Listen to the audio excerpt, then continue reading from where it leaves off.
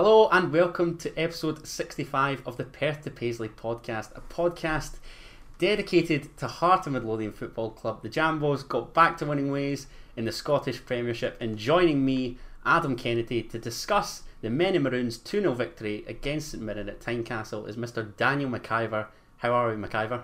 I'm doing very, very well, Adam. I just want to say to everybody who is listening, there's been a slight change in our recording time. We're actually recording this the day after. We're recording this on Sunday because I was an idiot and didn't realise that my next week is very busy. So, like Adam, I don't just do this podcast. I'm also part of the Terrace podcast team, and myself and Duncan Mackay are doing a bunch of recordings tomorrow night, which is Monday, and then our usual recording night of Tuesday, I forgot I'm away to see James at the Hydro being supported by the Happy Mondays. So we couldn't record then, otherwise you wouldn't get an episode, but obviously we wanted to do an episode, so Adam has kindly agreed to record on Sunday night. So if there's any news on either Monday or Tuesday and you're like, why haven't they spoken about the fact John Souttar signed a 5-year extension or Stephen Kingsley signed a 3-year extension, it's because we don't know it's happened yet. But that's why. So I'm doing very good, Adam. How are you? I'm great, mate. It was just nice to see Hearts get back to winning ways with that 2-0 scoreline that I correctly predicted on the podcast. Yes, we know. My only annoyance is I thought I was doing well until I see Scars Round the Funnel release their tweet with Ryan McGowan, who had 2-0 Hearts and Stephen Kingsley to score. So that was brilliant. Thanks for that, Gowser. Very much appreciated. I think the only kind of place for us to start is in relation to one of Gowser's former teammates, as it came out this week that David Templeton has retired from football at the age of 32. One of my favourite players growing up, a real Hearts hero of mine was Temps, and looking back, I was obviously gutted to see him sold to Rangers.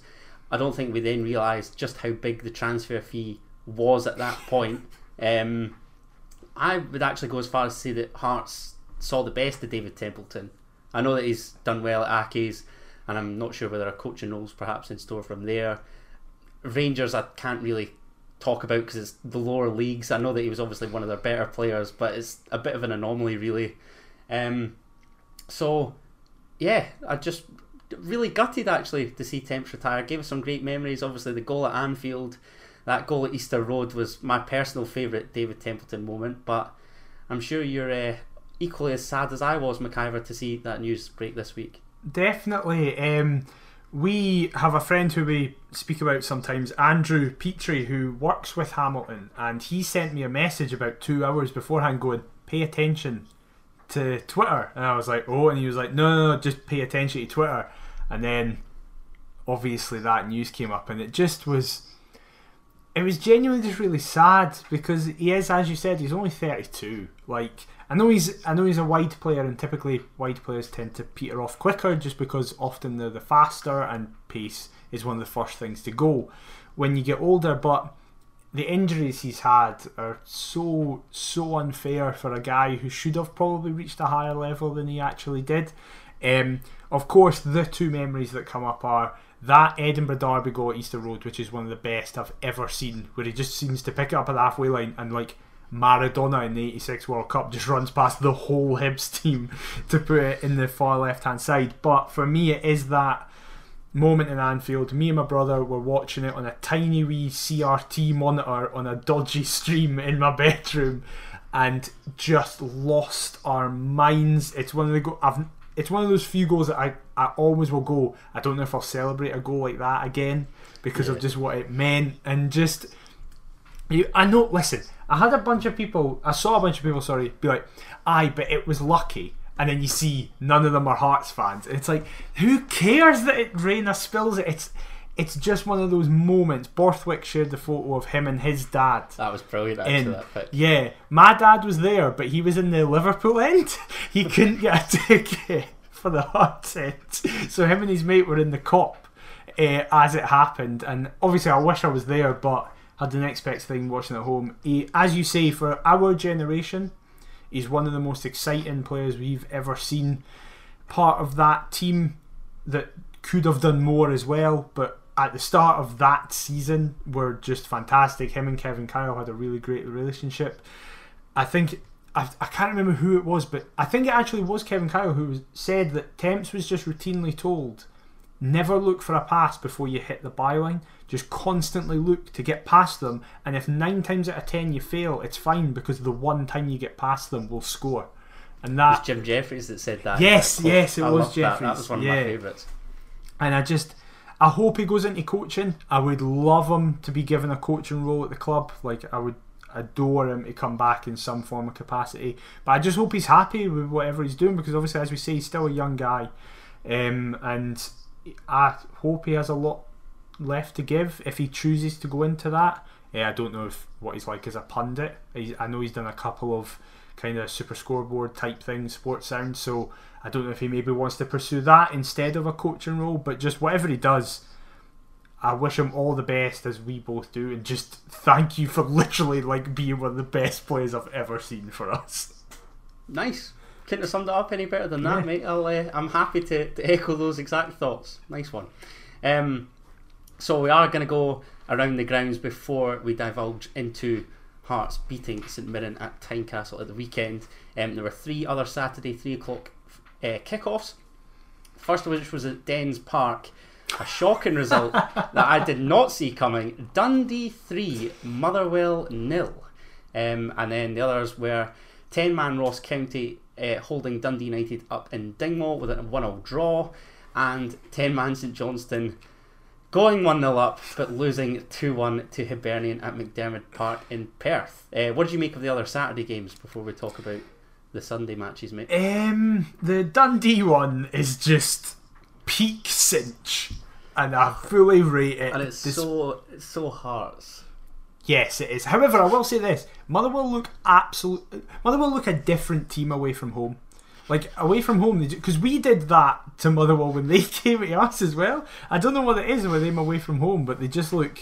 Mind you, well, I was thinking about that, and then I thought, how can they blow Aberdeen... Well, I say blow Aberdeen away. They beat Aberdeen 2-0 at Pittodrie with 2 shots, and then they blow us away. How is that possible that they then crumble to... That's what I mean. They were terrible. They were terrible against Aberdeen. They just got really lucky. But that luck did not translate. Yeah, exactly. I mean, I still don't see Dundee building on this at all next weekend. They'll inevitably get battered as well. The Ross County Dundee United game, I saw it was a 93rd minute equaliser, which did us a big favour. We're now 2 points clear in third. Dundee United just seem to be kind of... I saw Tam Courts' interview actually after it, and he was saying that they're really, really good for like 80 minutes, and then that final 10 minutes is where they feel really vulnerable. I love Tam Courts, right? But see, when you're chucking out if games only lasted for however long, that just... Come on. Like, you're better than that. Everybody involved in football knows that if games ended at a particular time, you know, it's ifs, buts and maybes. Yeah, focus on the hour and a half. But I had 1-1 in my preview, so I was pretty pleased with that. Look at you with the predictions this weekend. Again, I don't think this will allow Ross County to build on anything. I think it very much is going to be Dundee, Ross County and Livingston as the bottom 3, just kind of battling it out. And then the St Johnstone Hibs. There's another team that could get dragged into it, I think. Yeah, for me. Absolutely. Obviously, we were both at the game, so I was checking my phone at half time and saw that St Johnstone... I just saw the score first, so I was like, St Johnstone are winning, it's fine. And then it was like, oh wait, they're taking 10 men. Obviously, I thought it was a masterstroke as well. Sorry to touch on the previous game, but I had 1-0 St Johnstone. I was like, oh my god, I'm on a roll here. But no. Porteous obviously with the own goal, but then a 3-minute run where Hibs get 2 goals right at the end, but by all accounts and looking at the highlights, it was very much one-way traffic with Hibs in dominant form. So obviously it's put an end to the league form rut that they were in, but very disappointing that 5 consecutive league defeats. I was adamant they'd make it 6, but it's not. I have seen, however, that from the start of December on Wednesday till the end they play 9 games. So they have a lot of games, and in that they play both the Old Firm Aberdeen, Motherwell and Dundee United. And Rangers midweek, I think, for them, isn't it? Absolutely. Yeah. And then the first game of January they play us. So, I mean, in fairness, I've just said they have 9 games. It would have been hard for them not to play some good teams. I think they're really going to struggle because I just don't think they have the depth. I think if they could keep their starting 11 fit, they'll be able to get decent amount of points. But just with every 3 days they're playing a game, travelling to every corner of the country, I think that's going to be a real tough. If they can come through this December still within touch and distance to the top 4, I think that's a big success for them. Fair comment. And then obviously the Sunday games on the day of recording. The first was a 12 o'clock kickoff in West Lothian as Livingston succumbed to a 3-1 defeat at the hands of Rangers before Celtic got the better of Aberdeen 2-1 at Parkhead in the 3 o'clock kickoff. I haven't caught any of the action bar Joe Aribo's goal for Rangers, the second. It was an absolute stunner. Yeah. But it's no real surprise, is it? I think the only surprise that I had was, again, I had 2-1 Rangers, so as soon as Bruce Anderson pulled one back, I was like, oh, this is looking good, and then they sealed the deal late on. But when Lewis Ferguson equalised at Parkhead, I was thinking, surely not. And then, sure enough, have you heard about Callum McGregor's goal? I've heard it's dodgy, or it's it's the funniest goal ever. So Joe Lewis makes an amazing save, and then I can't remember who it is, but the Aberdeen defender looks up and goes to send an 80-yard ball and absolutely tans it off Callum McGregor's arse, and it goes in the back of the net. Oh, Jesus. It's great. It's those types of goals. Like, Stephen Glass must just think about giving it up, eh? Yeah, exactly. When your luck's in, it's well and truly in, but when it's not, my word. So, no, I think in terms of the Scottish Premiership weekend, I don't think there was a great deal of cinching, as has been now known, other than maybe Dundee. That was just a bizarre result, but it is what it is. Motherwell, let's just move on. Yeah. So, of course, the only game that we didn't speak about just there was Heart of Midlothian beating St Mirren by a 2-0 scoreline at Tynecastle. Robbie Neilson had made 4 changes to the Hearts team that had lost to the Steelmen at Fir Park. Craig Halkett returned to the starting 11 following his supposed hip injury. He had a groin strain. Groin strain, thank you. Your mate Andy Halliday took Alex Cochrane's place, so I knew that you would have been delighted with that. And another boo boy of yours, Gary Mackay-Stephen, joined Barry Mackay on the flanks in support of top scorer Liam Boyce. So out dropped the suspended Taylor Moore, Alex Cochrane, like I mentioned, Josh Ginnelly and Ben Woodburn. 4 changes. Robbie opted to shake it up, vary things. Were you surprised? What were your thoughts once you saw the 11 names that had been chosen to take on the Buddies? Right. To give a little bit of kind of context to this, I had an absolute nightmare getting to the game. So, I stayed through in Pilton. It was absolutely freezing, as anybody who went to that game will know. Baltic. Yes, exactly. Was like, right, we need to be... Obviously, I get a bus in and then walk from the top of Princess Street down to Tynecastle. So it was like, right, the bus is at 1:45. How far you walk? Yeah. Jeez. I get my steps in, mate. Evidently. Absolutely. As long as they make it worth it, that's all. Exactly. So I was like, right, bus is at 1:45. We're leaving the house at 22 to mitigate the amount of time we're out in the cold. I'm still standing at the bus stop at 2:10. 8 buses were meant to have come, and on the bus tracker it said they had, and we were just standing there like, what's going on? So at freezing, finally a bus arrives half an hour late, and I'm like, right, we're going to be late, and then I see the team. So I'm already in a bad mood. And then I'm like, right, let's see this team. First of all, half the changes, delighted with. Delighted that Liam Boyce is back. When Liam Boyce is fit, Liam Boyce starts. Delighted that Craig Halkett was back, because I said against Motherwell, we really needed him, and we'll get into it, but it showed why we missed him against Motherwell. Then the other half was as if Robbie went, how can I wind Daniel up? I was thinking this was a massive middle finger to you. Yes. More than anybody else that I know, actually. I'll put GMS in, which just annoys him because he thinks he's rubbish. But not only will I put Andy Halliday in, I'll replace Andy Halliday with one of Daniel's favourite players in the form of Alex Cochrane, who I just think he was rested. I think that was it. I think we're playing 3 games in a week. We want Cochrane for Celtic. We'll rest him. And or Livy. Yeah, I don't know if that was the reasoning. I fucking hope he's no hurt. But I'll be honest, I read that team and went, right, I don't think this is going to be a very successful afternoon for the most part.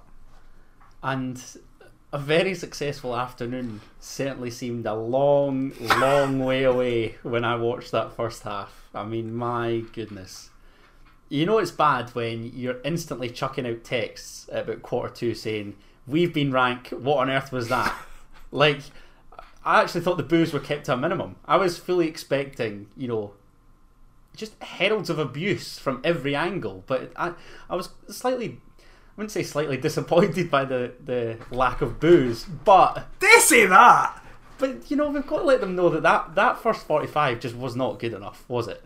No, it absolutely wasn't. Listen, I don't boo just ever. Like, even when we're getting beat handily off Motherwell, I don't boo. Like, I'm just like, well, I just get annoyed and swear. That's my way of dealing with it. I'll take it out on everybody but Hearts. Exactly. That first half was some of the worst I've seen in a while, and it very much was just, this is what we all expected when we saw that team. There really isn't a lot to speak about in terms of moments from the first half, because it was just more a general, like, everybody's playing badly, we're too sort of passive. Passed us by, didn't it? Yeah, we're so passive really was did. the word I used to describe it. And just, I will say, before we kind of go into everything to do with the game, I was quite impressed with St Mirren, especially for the first kind of 60 minutes up until we initially scored, which we'll get to in a bit, of course. I thought they did really well in controlling the game.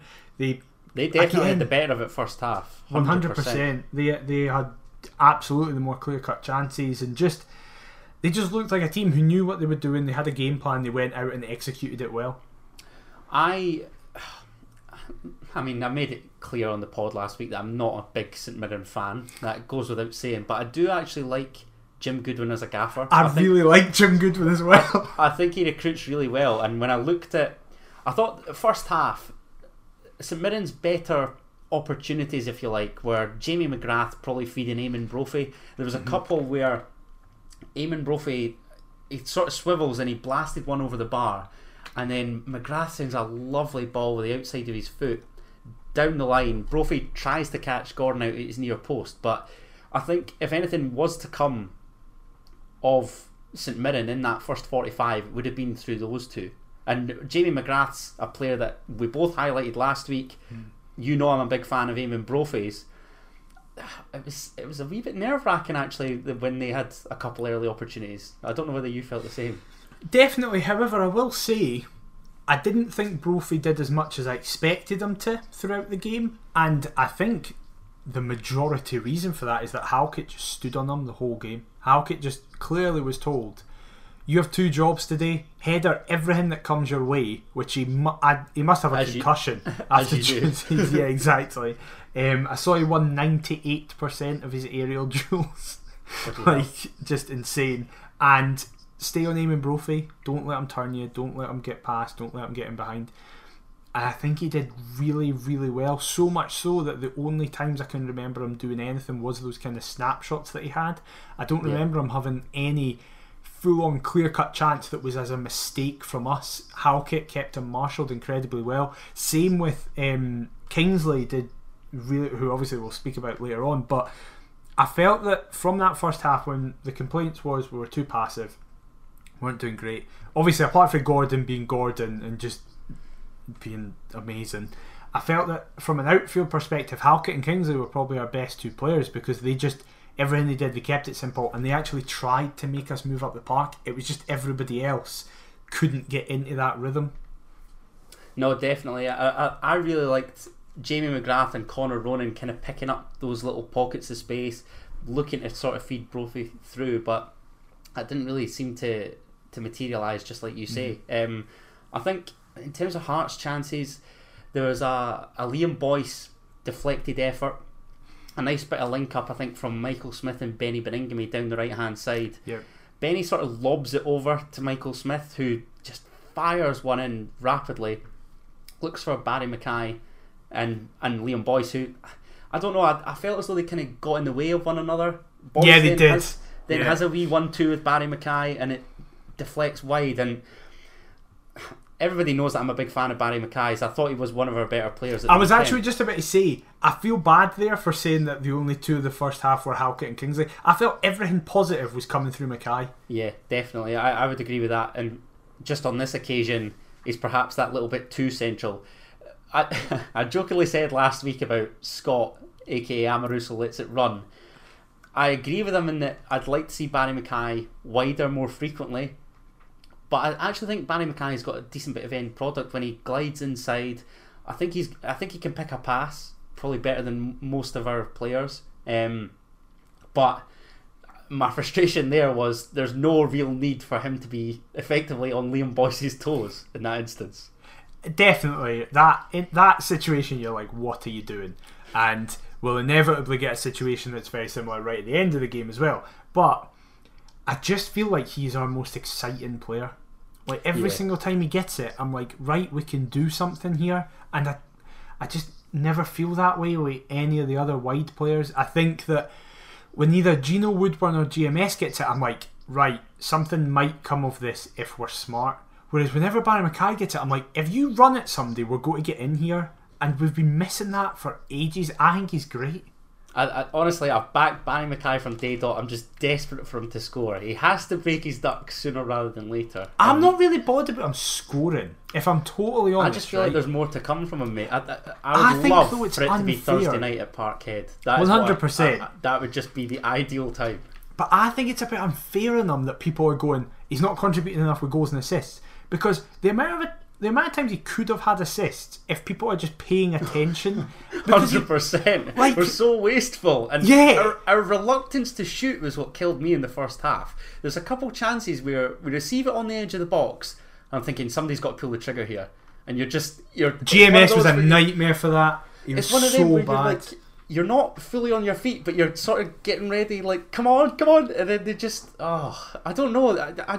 That was my key frustration, is that we'd get into good areas, but why are we so reluctant to pull the trigger sometimes? It's just so infuriating. Boyce had one right at the end of the half, where if he just hits it first time, either Jack Annick has to make an incredible save at point blank range, the one on his left foot, and he sort of shifts back. Yeah, that was one I wanted to talk about, because he seems to want to shift it onto his stronger right foot, and I'm with you. That had to be a first time with his left peg, ideally across Annick, but he seemed reluctant to do so. It was so frustrating. Smith had done so well to like bomb for the outside and play a brilliant pass, and it is just GMS was fucking atrocious that first half. I just thought he was anonymous. He did nothing.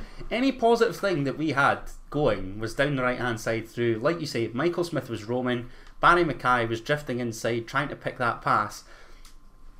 But again, it wasn't as though that was on a frequent basis. It just seemed very rare, because like you said, for the most part, the first half passed us by.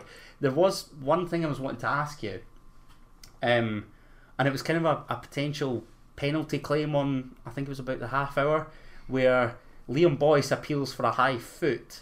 I think it might have been Scott Tanzer before he was taken off. Yeah. Was there anything in that for you? Because that was right in front of me, given my change of seat. Yes, you were in the Gorgie stand, obviously, yeah. But I didn't think as though there was, or I didn't feel as though there was a great deal in it, if I'm totally honest. I think there is. Do you? I think however, I maybe need to watch the highlights back. I'll will confess. That's the thing. At the time, because again, I'm in line with it in R, I was like, I think that's a penalty. And by the way, before we get into anything about this, fuck it, the ref gave a drop ball 30 yards away from where it happened after it. Don't even. I'm going to praise the officials for one of our goals, but for the most part, my goodness, again. It was unbelievable. Some of the decisions were like when you don't know the rules of football, so you just go, oh, I'll do this. you know what the most annoying thing is though? It's not even a surprise at this point. Nah. Like everybody just seems accustomed to accepting that there are going to be a couple faux pas from these officials, man. Every single week. There's something to complain about. I will say, for the benefit of balance, St Mirren had a penalty shout as well, and I think it is a penalty. What about when Richard Tate had the ball in the net for a potential offside? Do you feel I think it's very tight, but it's a right decision. Just, I think, yeah, just. It's Yeah. very just, but I think it is right. As just as they come. Yeah. With the Boyce penalty, I think there is something in it, but I don't know if it's enough for him to give a penalty. I think Tanzer's lucky though, because is that just us reeking of desperation? Maybe so rubbish up to that point that Boyce is back. We're like, yes, we've got somebody that can take these. I don't know, but his foot is high. I know Boyce is stooping a bit, but that's why I was. His foot is still high. It's above his own waist. Yeah. I don't think it's enough to give a penalty, but I'd understand if it was given. Yes. Yeah. I can agree with you there. This is where we need like Cammy Connor on the phone to just. Yes. He's a qualified ref, isn't he? He could enlighten us here. Aye, but he's shite and all. He'd get as many decisions wrong as well. I've seen him be a lino. Big man, you taking that if you're watching? Tweet us abuse, feel free, or tweet McIver abuse, not me. Yeah. Look, the second half started, and oh god, I didn't know what to anticipate given that first half performance. Can I also say, this is one gripe that I've got. Why do we allow? I'm assuming St Mirren won the coin toss or whatever. Well, this is my conspiracy theory. Why do we allow opposing teams to switch the ends? Well, this is the thing. It really annoys me. They won the coin toss, which is the point, right? If you win the coin toss, they know exactly what they're doing. Choose. Yeah, that's my conspiracy theory. Every year, like every game this season, we've been class in the first half and kind of fell off. I just think the Hearts players thought they were in the second half because they were shooting towards the Rosebud. I was like, they just think they're in the second half. That's what it says. Because we're much better in this. We're much better in the second half, and they must have just been like, right, first half, here we go, coming out at 3:10. I've got a conspiracy theory because that happened in the Championship as well. I can't remember who it was we were playing. I think it was Inverness. That might be wrong. Somebody let me know on Twitter. But somebody swapped us, and we were shit in the half that we normally were good in, and we were class in the half we were normally rubbish in, and it was the exact same. I can't remember who it was. It's really annoying me. Maybe it was Cove in the Cup this season. No, I feel like Andy Halliday's. Oh, Andy Halliday's was in the first half. That was in the Gorgie. No, yeah. No, wait, yeah, it was in the Gorgie. Yeah. Oh, hold on a second.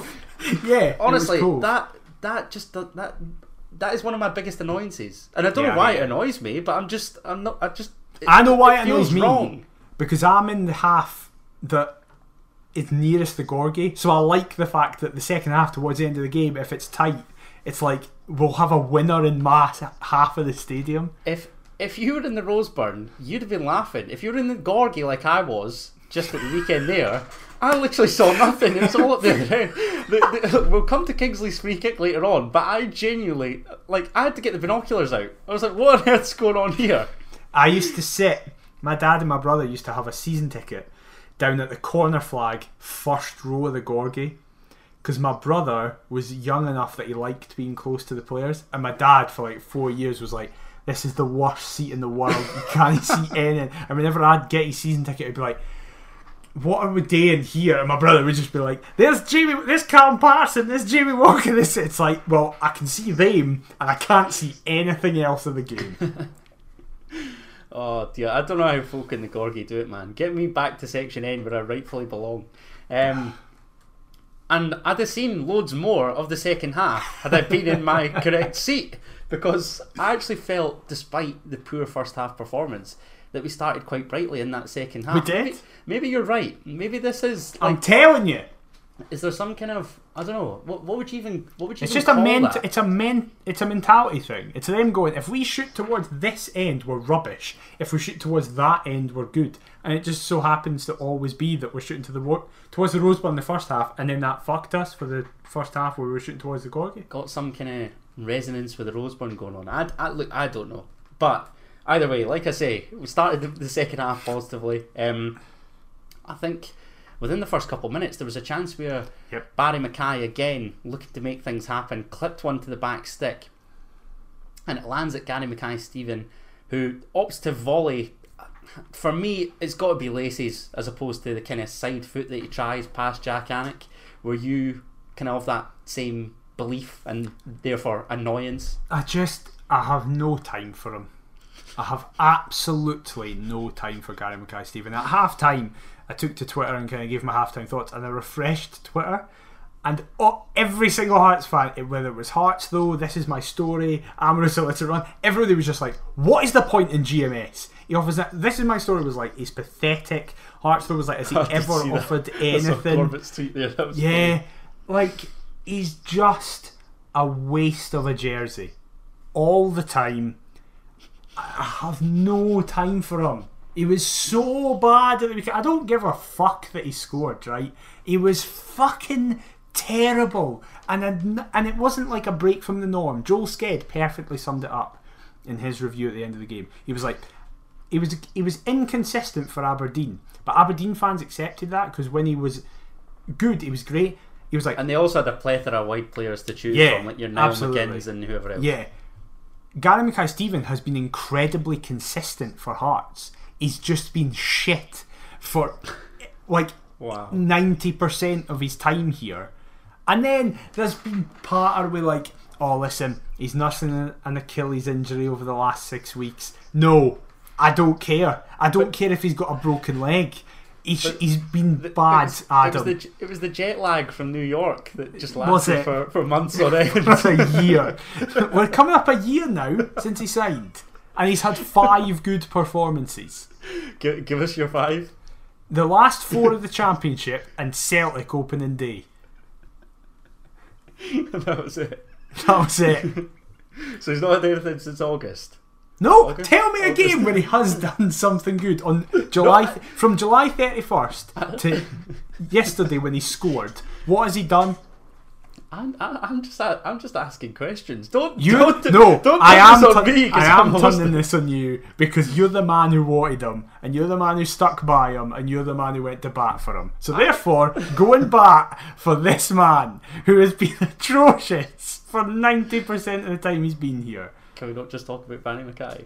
No, you don't get to do this. You don't get to focus on the one that you liked. You batted for that entire left-hand side yesterday, and they were rubbish. Hey, in fairness, I batted for Andy Halliday to get us out the Seaside League.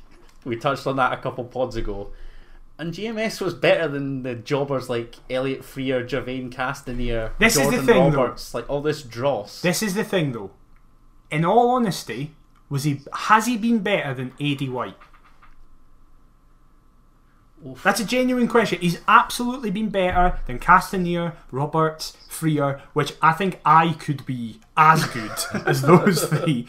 But together. Yeah, exactly.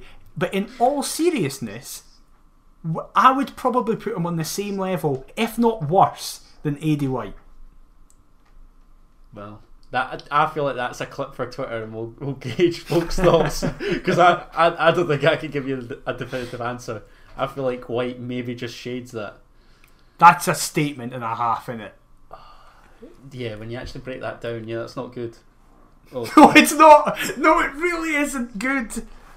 I championed this signing. You're right. Yeah, I was desperate. Look, we talked about it with Josh Ginnelly. He was another that was just. He pissed me off when he came on yesterday. Much better than anything that we had. Isn't this great? We're winning and still more. I love how we're now speaking about the second half and are getting more annoyed than we were speaking about the first. Despite us being miles better in the second half than in the first. Yeah. I think. Yeah. Look. I love how this is blowing your mind. Like you didn't think of that, and it's completely changed everything. I'm gone, team. I've actually gone. Right, back to the second half. Because where GMS is about to do something good. Well, no, I was going to touch on a couple of chances before that. Ones that I actually did get to see because there were St Mirren chances. Oh yeah, of course. Shooting at Craig Gordon. The first of which was a Jamie McGrath shot, which I was right behind and was adamant that it was goal bound, but for a stunning save from CG. Alan Power, I think, clips it over for Richard Tate initially, who kind of back heels it into McGrath's path. Stunning strike, good save, and then the resulting corner is a stramash of just nonsense. Kyle McAllister sends a shot which Gordon then tips over, and the crowd are becoming restless at this point.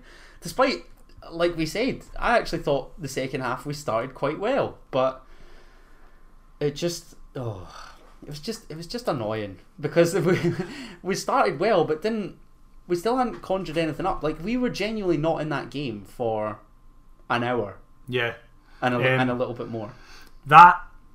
The one that you just spoke about where he tipped it over, from that ensuing corner, that's when it got really bad, because there was that goalmouth scramble where Boyce clears it off the line, just kind of hits it away, and then Gordon, I think Charles Dunn is there. He's lurking, because again, this was right in front of me, mate, and I'm not gonna lie, like it was one of those. It was like pinball. Like, my eyes did not know where to turn. Yeah. It was chaos. And just before, if you watch the highlights back, it's unbelievable. They have a slowed down version of it. Charles Dunn is winding his foot back to hit it, and as he's about to make contact with the ball, Gordon jumps forward and flicks it over his foot, and it's just unbelievable. But that then resulted in it landing at Benny's foot, and everyone's just like, just get rid of it. And he tries to do that thing that he does where he just is like, it's fine, I have the ability, Pat, to take this out, and immediately loses it, and that's where Gordon has to send another one over the top of the bar. Yeah, that's right. I think that's the McAllister one, isn't it? Yeah. And then the crowd are just getting that furious because that was ridiculous. I do want to mention them because we're about to kind of just now go into just positivity, because from this point onwards, well, you know what I mean. But more positive than we have been. Good things started to happen. But I want to mention Benny. He was really bad yesterday. I thought he was really bad. I think there was worse players than him, without a shadow of a doubt. I would have given Benny a 6, for example, right? As the squad number suggests. Yes, exactly. I thought, like, for example, GMS was miles worse than him. I thought Suter was atrocious. I'm in that surprised, first half. I'm in that first half, because I thought he was probably the worst out the back three. He was shocking. Like, there was so many times in that first half, a guy behind me just went, "I've never seen Suter play this badly." I said this a pod or two ago. It's the transfer talk. It's the speculation. Just put pen to paper, and then we can forget all about it. Soapy, come on. Fraser just Smith. For a year. Fraser Smith tweeted, "I see John Suter here playing for his big money move to Cowdenbeath," because that was the level he was playing at. But I felt Benny just, again, it's more that first half. I probably should have mentioned it earlier. That first half where it was like, right, we need you to do something, and he just always takes it and turns and either plays it across or backwards every single time. And then in the first half, he played one ball forward and we knew he scored from it, and it's like, look, you can do it. You can do it, mate. Just do it. Just do it frequently. Yeah. It's like the whole shooting thing. Like, God. Come on, somebody just see that unleash one. See, when you were speaking earlier about where Benny clipped it over to Smith. See, as soon as he hit it, like, across, I know obviously it's a fantastic pass and it is a pass, but the minute he did it, my brain went, is that him shooting?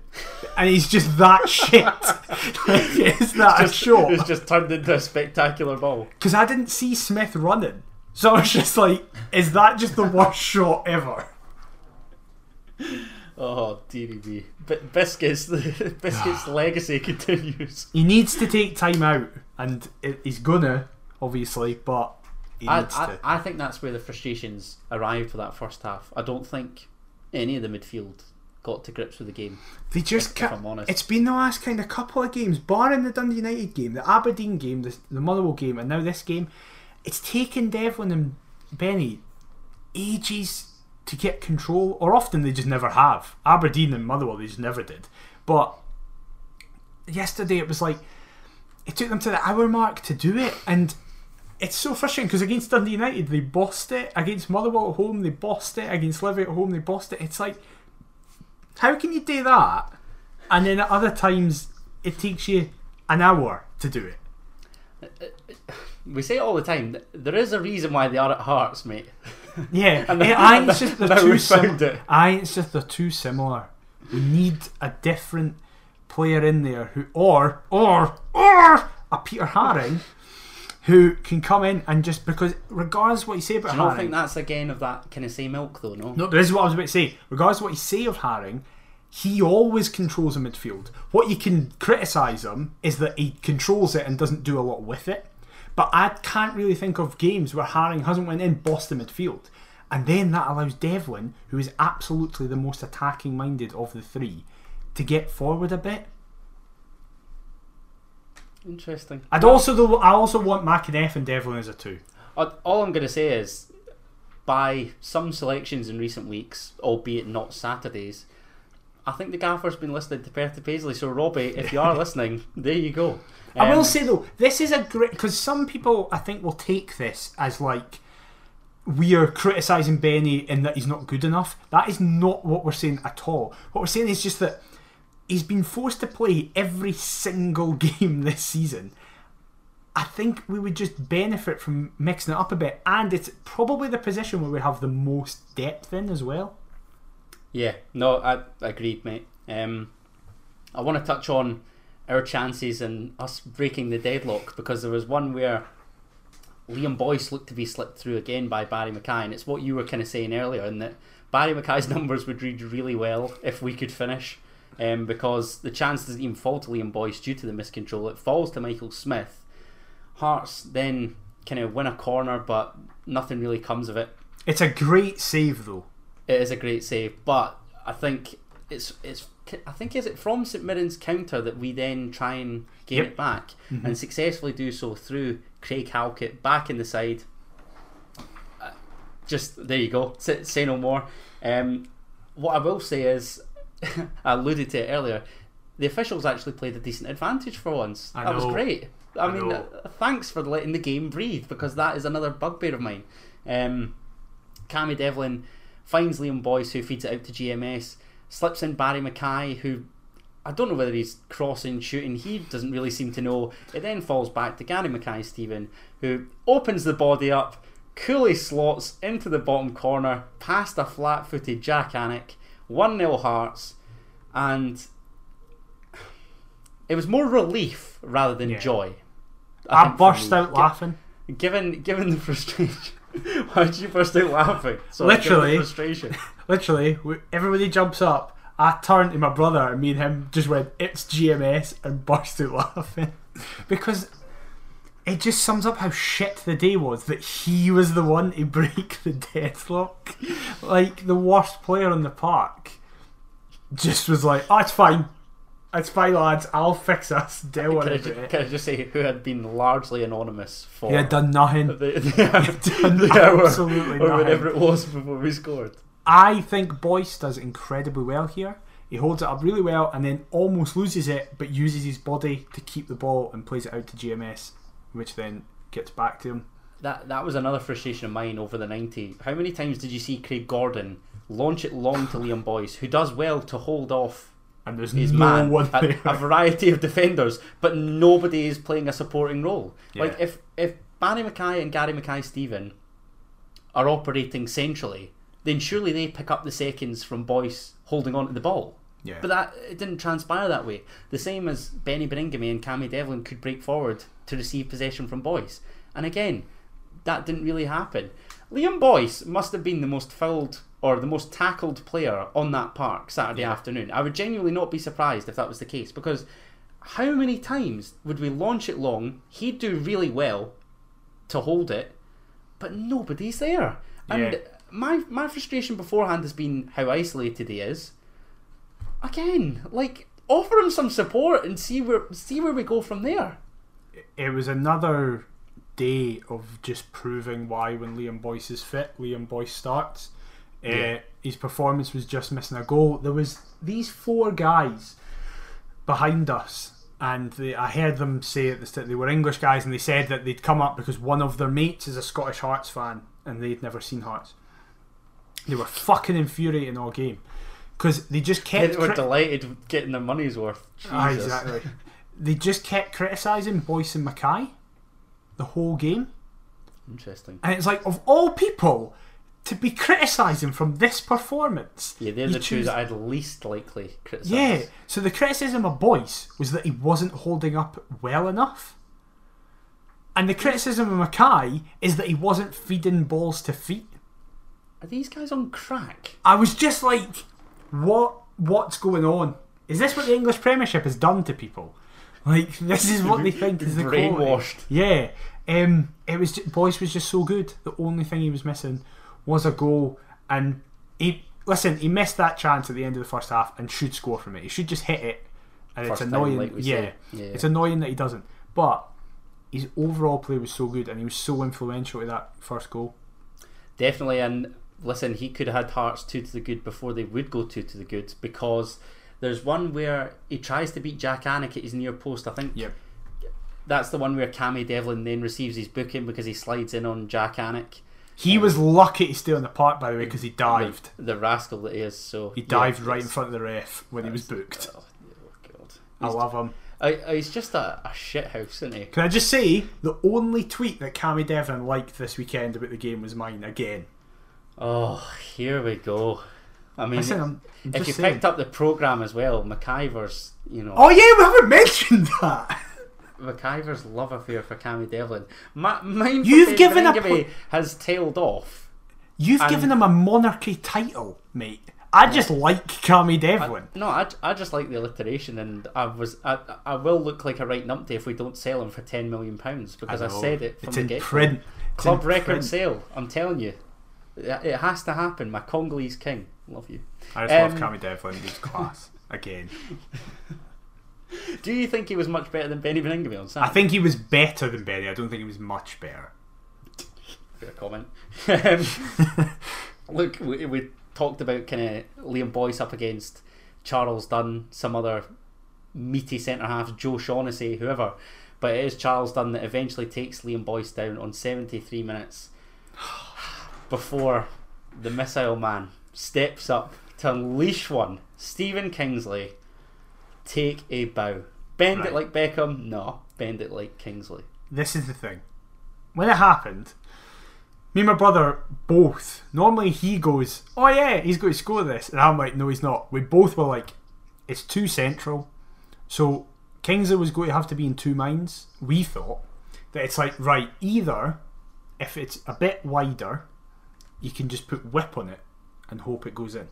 If it's a bit closer, so you can't get the whip, you just hit it as hard as you can. Because of the position it was in, I was like, he can't do both of them. He's not that good. And then as soon as he hit it, it was like, this is going in. And it's just, me and my dad were speaking about this. We were trying to work out if it's the best free kick we've ever seen in person.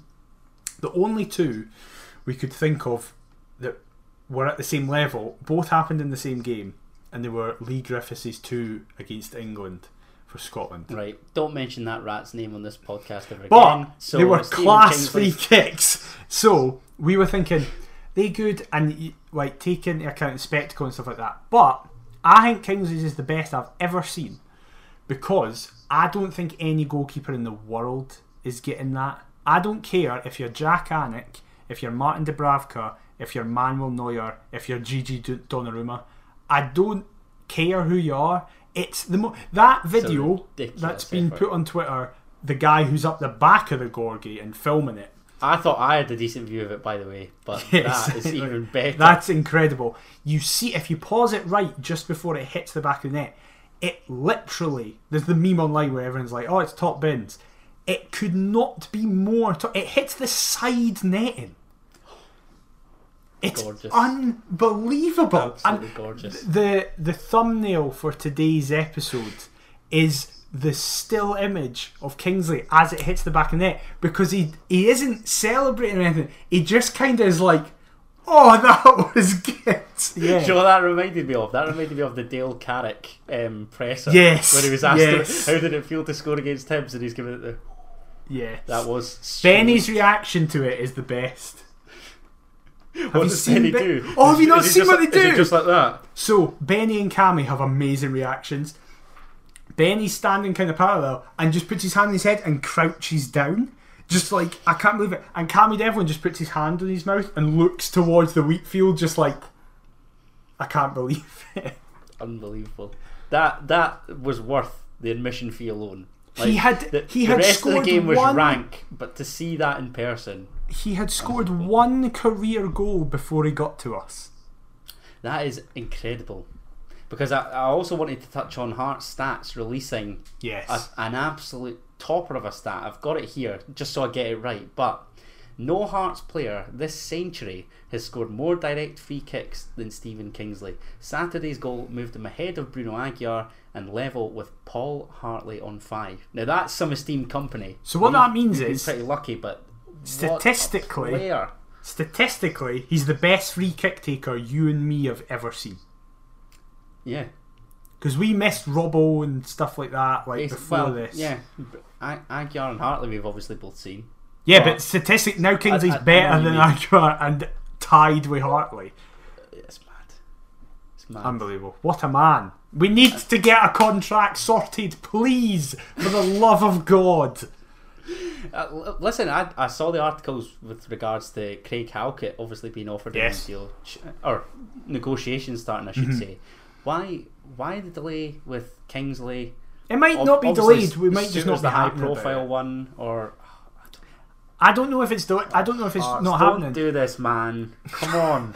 But look, everybody's positive. We've had a great start to the season. It'd be so Hearts now to just let these guys walk away for free. Come on, don't do it, please. Even if we have to give out assurances that they'll eventually be sold, till we can find suitable replacements. Don't do what we always do. Let's either tie them down or appropriately cash in, please. Hibs have been handing out contracts like it's Christmas, so you've got no excuse. Come on. That, can I just quickly say, that's not how it works. You don't just go, well, Hibs have been doing it, so therefore Hibs have been fucking handing out deals to Paul Hanlon. Like, that's not what I want us to emulate. Hold on a second, did you not see him in the semi-final? Fuck off. Look, Stephen Kingsley's third free kick of the season.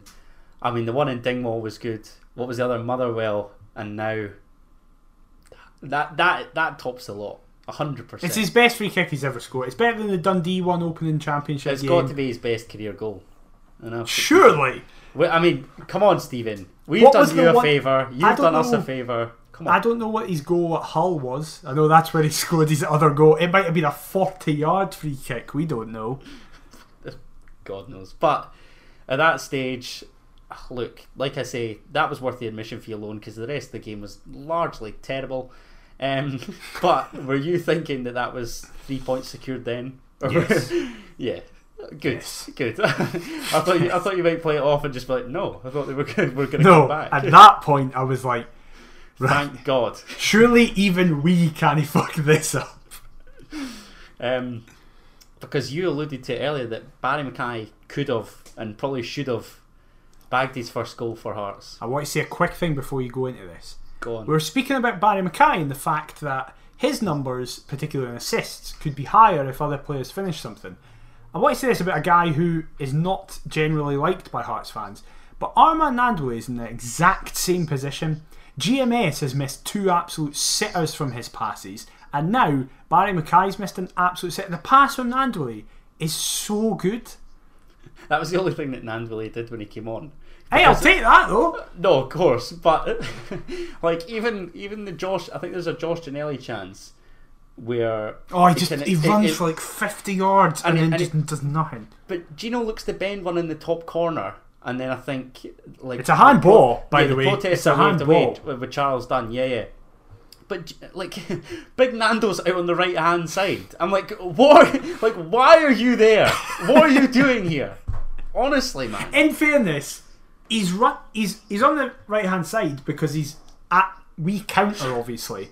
Just coming to get the ball. He's covering on the halfway line. So he peels round whoever the defender is. And I think he is using the logic of, I'm 7'9".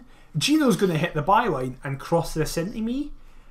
And I think he's justified in thinking that. Because Gino has 50 yards to go, I know what I'm going to do here, I know what I'm going to do here. And all he does is just hit it at the St Mirren guy. Admittedly, it is a penalty. The highlights show he has his hand up like that and it smacks his hand. It should be a penalty, but I don't care. That was awful. It doesn't change the complexion of the game. And look, that chance was a big one that we ultimately didn't take. Barry Mackay's should score. Gino could do better. I wanted to ask you, the final piece of action really was Joe Shaughnessy being shown a red card for, I think it's his second booking. Yep. But Cammy Devlin, your mate, could have grabbed his first Hearts goal before he's taken down by Saints' club captain on the edge of the box. Or could have slipped in Gino, I might add. No, I didn't want me to do that. But I thought of you, I thought Daniel will be I had livid. 30 quid on it. No chance. Not that I put 30 quid on. It's that Devlin, any time to score, £3 on, 30 quid back. And you get 9 to 1. Yeah. That's quite a good price. And I was like, it's going to happen right at the end! And it's going to, make your day. Adam's prediction will be wrong. Exactly. It'll be great. Exactly. The terrible start we had to me going, we've kept a clean sheet, scored 3 and won 30 quid. But no, I hate Shaughnessy now forever. He is a marked man. And he fooled it. It should have been a straight red. Get it up, you Joe Shaughnessy. Exactly. Happy days. But that was pretty much all she wrote. A largely terrible game of football. One that we won't look back on with any real delight other than the Kingsley free kick. You certainly won't, given the other goal scorer. But it was nice to get back to winning ways because it's one win in the 6 beforehand in the league, I was very concerned with. Very pleased. Well done, Hearts. Thanks. You made the journey worthwhile. Also a positive that we actually won when playing badly. How often do we play badly and either get a draw or a loss? Brilliant. That's the sign of good teams. When even not at your best, you pick up the 3 points. And now a couple of points clear in third as well. Well, this is what I was going to touch on, because if we're not at our best... No, let's not focus on that. Let's focus on the happiness times of being 2 points clear in third. Everything's great. We're not playing anybody midweek. It's fine. Temporarily. Or at the weekend. Temporarily, maybe. But hey, let's make the most of it while we still can. So see you later, guys. Thank you for listening to this episode. It's been great. It was the same like how we dragged the arse end out of being the only unbeaten team in the league, and now here we are. St Mirren have drawn more than us. I couldn't believe that. We are the second most amount of draws. I think when I was doing the Who Scored preview, I noticed that both Hearts and St Mirren had won 1 in 6. I think St Mirren had drawn 3 of their 6, so they've probably now overtaken us as a result. Yeah. But obviously that's done. 2 happy hunting grounds to come this week. Hooray! As first of all, on Thursday night, again, why Thursday night? We head to Parkhead to take on Celtic. What's your thoughts with this one, mate? Well, if you're watching the YouTube video, you can tell by my face what my thoughts are. I just think we're going to get absolutely scudded. Yes. Do you know what? No, I'm not going to say that. What I will say is, I'd not like to see us set up in the same fashion as the last time we were at Celtic Park. Don't know what it'd be a laugh like. Imagine if Robbie just does that, just to wind us up.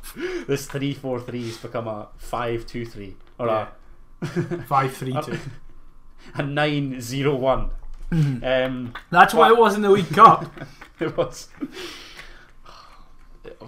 Let's just say lineups and score predictions, because there's no point alluding to what we'd like to see. It's never often the case when we go to Parkhead. You didn't mention the fact that Benny got stretchered off. I didn't, because he's fine. And this is what I was going to at the end say. of the day- I'm fully rated. It's just like I just wanted to go off and thought it was exciting. I saw there was a stretcher and was like, "I'll have that, please." But the fact that Robbie was just like, he's had a shower and he's walking home. what was it Robbie said? He was like, usually players have to score to receive a standing ovation, and Benny's found a way to not score but receive one anyway. Oh, brilliant. But What a man. look, my Congolese king will be fine. Who are you starting him? Are you starting the same team alongside him? You're obviously not going to start Andy Halliday or Gary Mackay-Steven. No, I'm not Are starting they the only same two team. changes that you'd make? Because Yes. even thinking about it, they'd probably be the only two that I'd make for Cochrane and Woodburn. Yes, that is literally what I'd do. Okay, that's that done. Score Yep. prediction. 4-0 Celtic. I'll go slightly more optimistic. 3-0 Celtic. Go! And then Livingston. Right, I think we'll be absolutely battered then. Do you? Yeah. I'm still not going. No, that doesn't. My dad and brother are. I got the option to it and said no. No, the Tony Macaroni. I just no. No. That I genuinely don't think I will ever return.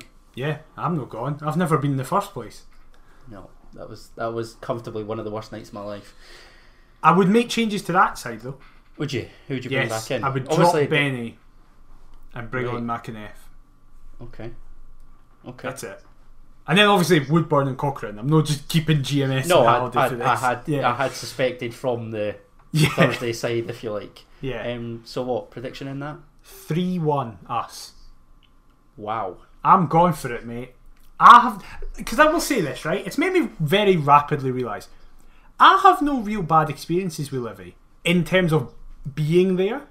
So, because I've only ever seen us beat Livy, I think. I don't think I've ever been in attendance for a game where we haven't beat Livingston. I know you have, and you were at the most infamous one. Oh, never again. I turned that off at 3. I didn't watch the rest of it. My first Hearts game was against Livingston. Was it? December 2002, when we won 2-1. Andy Kirk brace. Oh my god! So So this goes deep. For you. That's what I was going to come on to. It used to bring such happy, fond memories. You know, my love affair with this football club kicked off against Livingston. I prefer their old badge as well. No, just a truly. That's what I'm saying. football I club. prefer their old badge for when we were young and we were just battering them every single time we'd play them. I think, obviously, I've had my week at home and I'm back down the road now, but I was sort of clearing stuff out my room, and Dad has kept like old Hearts mementos, and I think he's got on my third ever Hearts ticket, which was a game against Dunfermline. I had such a bizarre start to my Hearts supporting career. I didn't have any big teams. I think the derby was like my fourth game. It went Livingston, Braga, Dunfermline, and then Hibs. I think Dad scribbled on the back of the ticket. If that isn't just the most bizarre quartet of first fixtures that you've ever heard, then I don't know what is. I saw Berwick Rangers in my first game. And my first goal I ever saw at Hearts game was an own goal. Brilliant. That's going to be. I know that scars around the funnel like the whole homework thing. If you can find your first 4 fixtures, Graham, you'll be watching. I was just about to say he'll know my first 4. Come on, we need to know. That would be brilliant for next week. That'd be class. Because we're going to distract from 2 probably terrible performances. I'll say that we will. Will I say? Do you know what? I'll say that we'll draw with Livingston for who scored, just like I did at the weekend, if you know what I mean. Yeah. I was also going to touch on one final thing, because next week we will be back having discovered our opponents in the Scottish Cup. Yes. The third round, I had thought about kind of like a young gun segment, because I noticed that Ewan Henderson bagged a hat-trick against Bonnyrigg for Alloa. Did he? Scott McGill scored for Airdrie. And Yes, he did. I saw that. So, but then I was like, well, I don't think any other youngsters No. no one that are else still does anything. contracted to the club did anything, so it was a waste of time. Don't want to play Alloa. Don't really want to play Airdrie either. Have you got any preferences for the Monday? Obviously, this will be tomorrow as we record, but by now the episode will be out. You'll know who we play, given that the draw was on Monday, but obviously it's tomorrow in the future for us. Any preferences to who you'd like in the draw, mate? Yeah, apologies for that again, folks. My fault. We'll speak about that next week. I want Clydebank because I think it would be cool. I've never seen Clydebank play in person. I would really like that just for the history of them as a club. I think that'd be really cool. Obviously they're off the back of a cup upset, beating Clyde 2-0. Clyde are not doing well right now. I'd like them. We seem to always get Auchinleck Talbot, so they away can from rock home, back please. up. Away from home, a no. nice little accessible journey. That Aaron No. Kelly are also through, so any of them. As Nice away day, long standing the terracing at Somerset, watching the Jam Tarts progress. Hopefully, lovely. as we get a team from the lower half of the championship down, I'm happy. Brilliant. Ideally at Tiny as well, obviously. Yes, of course. What about you? Excellent. Look, Ayr United are jobbers. I would love for us to get Ayr away, just for the convenience. The Adam Kennedy derby. Oh, I'm literally a mile from Somerset. That would just be exceptional. I don't know. Banks a D at home is the ideal draw. It's like, really, obviously. To be honest. I don't know. Maybe the winner of Brecon Darvel. Oh, that's a good point as well. I want Inverness just because I quite like Inverness and I like playing Inverness. Don't want them away though. I take no, fuck that. Yeah, a tiny. Yeah. Oh my god, because that's got 1-0 Inverness written all over Yes, it. It absolutely does. It definitely does. Yeah, I don't know. Obviously, I mean, I was going to chuck it out to like the listeners to let us know their ideal draw, but the draw will have been made. It'll happen. I'll chuck that out on Twitter. Actually, that's what I'll do. I'll chuck that out on Monday night before the Brecon Darvel game. That sounds like a plan. Right, well, perfect. Massive thank you to everyone listening. Again, apologies from myself for making this record early, so we're inevitably going to miss a bunch of stuff. But it was a bit different this week because it was more raw, really. It's like literally the next day after the game. But yeah, massive thank you for listening. As Adam said, we'll be putting stuff out on the socials, which is at Perth to Paisley. You can get us on there for every single form of media platform. It's great. If you're listening to this and you listen to it through iTunes, Spotify, Google Podcasts, any form, please do leave us a review on that platform, as it massively helps us. If you've been watching the video version of this podcast on YouTube, please leave a like, subscribe and comment. Massively helps as well. We've also got an email, perthpaisley@gmail.com. Just chuck us over anything you want on that. I check it, so yeah, it'll be class. Adam, where can people get you on social media? They can get me on all forms of social media at Adam T. Kendall. I was also going to say that we've launched a Perth to Paisley TikTok, primarily from clips. Oh, yeah, we for this absolute nonsense podcast. I'm not a big TikTok lover. I know nothing about it, but I just figured it's another platform. So follow us on there again at Perth to Paisley. Nice and simple with the old username front. What about yourself, mate? I'm at DMcIver22. We'll be back next week with a special guest. So that's going to be some laugh, emphasis on the laugh, which is the clue for the week. But we'll be back to review the Celtic game, the Livingston game, the cup draw, anything else that's happened. It's going to be a bumper episode next week. So we hope you'll join us for that. But until then, we'll see you next time. Bye bye. Keep the faith, Mother Giant Tees!